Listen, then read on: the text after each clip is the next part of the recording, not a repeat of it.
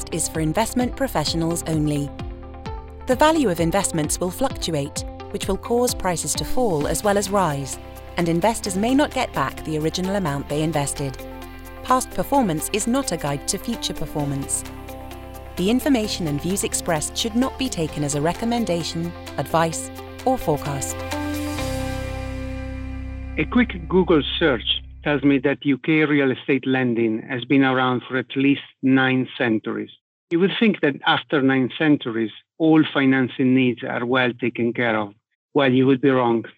As we will hear, there are corners of the market that are still underserved and offer attractive opportunities for investors with the right setup.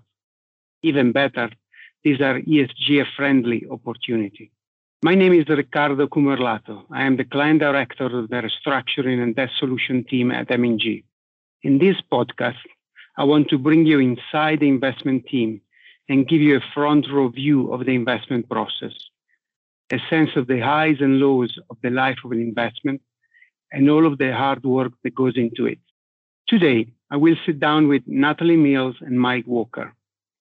Natalie and Mike are senior investment analysts for our distressed and special situation strategies. I will ask them a few questions about an investment they are leading, a UK real estate lending platform called Atelier Capital Partners. Let's see what they have to say. Hello, Natalie and Mike, and thanks for joining me today. Let's start with the basics. What is Atelier? Thanks, Riccardo, and it's good to speak with you. So Atelier is a specialist asset manager that provides underserved real estate professionals with bespoke financing underpinned by a reliable source of finance. Atelier's offering includes loans for ground-up development, permitted development, lending on land with planning permission, and bridging, and is able to provide financing of up to £50 million with rolled and serviced interest options. And through providing these types of finance, Atelier's focus is on helping small and medium-sized enterprises to make a difference through urban regeneration, upcycling, and brownfield development. However, Atelier doesn't do set products.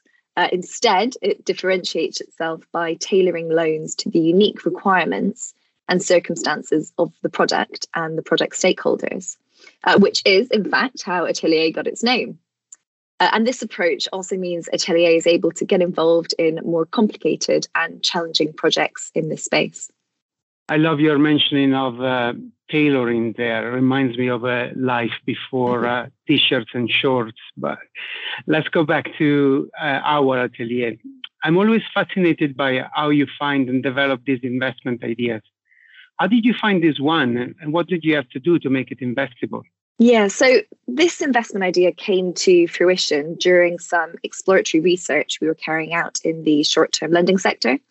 And through this work, we identified a gap in the market for an institutionally funded at-scale lender and identified a founding team who had the required expertise, relationships and experience to make the business idea a reality.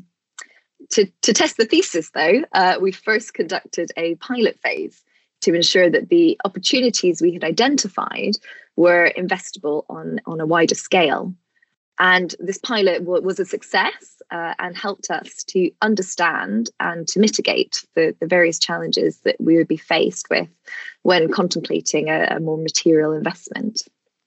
And one of the benefits of carrying out the pilot phase was that we were able to work with the management team to ensure that a scalable approach to good governance, financial rigor and reporting, and ESG concepts were all part of the fabric and culture of the company from day one. And this has now truly become part of the Atelier day-to-day operations and brand. And Atelier's various stakeholders not only understand, but really recognise the value of these aspects of Atelier's DNA. Thanks, Natalie. So if I understand it correctly, the underlying driver here of the investment is the fact that this particular segment of the real estate market is underserved by banks. I find that quite intriguing. Mike, so far you've been the silent one, so one for you. Can you help me understand why this is the case? Sure, thanks, Riccardo. And that's a really great question. A bit of history is probably helpful here, although don't worry, I'm not going to go back 9 centuries.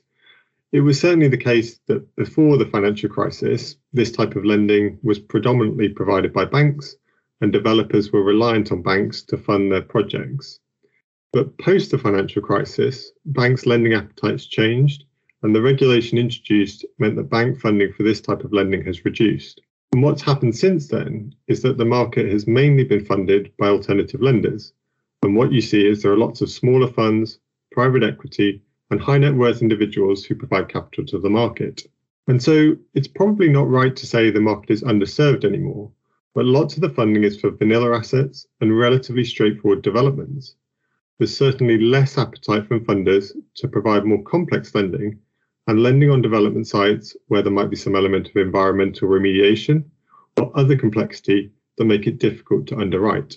And this is where Atelier's productless approach, which Natalie touched on before, really comes into its own, as they have the ability to structure the loans to suit the project rather than having to pigeonhole developments into certain products. And the only reason why that's possible is because we've invested in in-house specialists rather than outsourcing some of these competencies. So in-house legal teams, surveyors, portfolio managers, risk experts and finance all work together and mean that Atelier has the ability to underwrite and service these more complex loans. We think ultimately this drives better portfolio performance and better protects capital at risk. An interesting consequence of it being a non-bank, non-institutional market is that very few lenders have experience with ESG investing. And so M&G is using its experience in this area to support Atelier as it continues to develop its approach to sustainable lending. Okay, you mentioned the ESG at the end there, so it might be a good time to look behind the label, the ESG label. Specifically, which step is Atelier taking to focus on ESG? Also, can you give me some examples of loans made by Atelier that have strong ESG credentials? Who wants to take this one? I'll take this one, Ricardo. Thanks. So there are some astounding statistics out there when it comes to the current state of carbon emissions. Now, according to Savills, the built environment contributes 40% of the UK carbon footprint. And carbon emissions are present at all stages of a property's life, which means that in order to really make a difference, we need to reduce emissions from construction through to operation and then finally to the end of a building's lifespan. And as I mentioned earlier, Atelier has really taken this message on board. And as a result, it's steered its lending to focus on projects that include urban regeneration, upcycling, and brownfield development. And currently, almost 90% of Atelier's development loans are for these types of projects. Atelier's internal lending processes also factor in relevant well-being considerations, including matters like excessive density, poor natural daylight, suitability for location, and similar, even where planning and building regulations have already been adhered to. So, by way of example of the types of projects Atelier is involved in, Atelier recently provided a development finance facility for a project to demolish and decontaminate a derelict petrol service station, which had been unused for over a decade. This plot has now been revitalised through the construction of an attractive terrace of 6 modern 4-bedroom houses with gardens and allocated parking spaces, which all qualify for the Help to Buy scheme. On another project, Atelier's financing is enabling the construction of 8 sustainable family homes in a London brownfield site. The properties have been intelligently designed with excellent green credentials, which meet the REBA 2030 standard, and use the latest energy efficient materials and features. And this means that the finished homes will be at least 40% more energy efficient than the current building regulations require.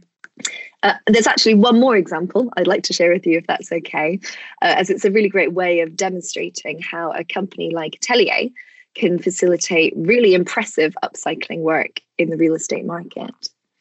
So in this 12 million lend, Atelier provided a senior development facility to a seasoned property developer in the home counties.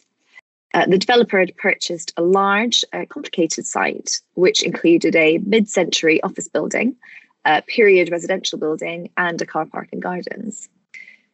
Atelier's loan helped to transform the site into 49 new homes while preserving the original features and local heritage.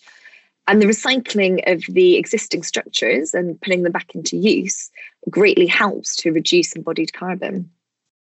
Now, often complicated mixed-use sites like this can be too challenging for lenders, but Atelier's bespoke approach and the deep bench of expertise that they have meant that it was able to find a solution for this project.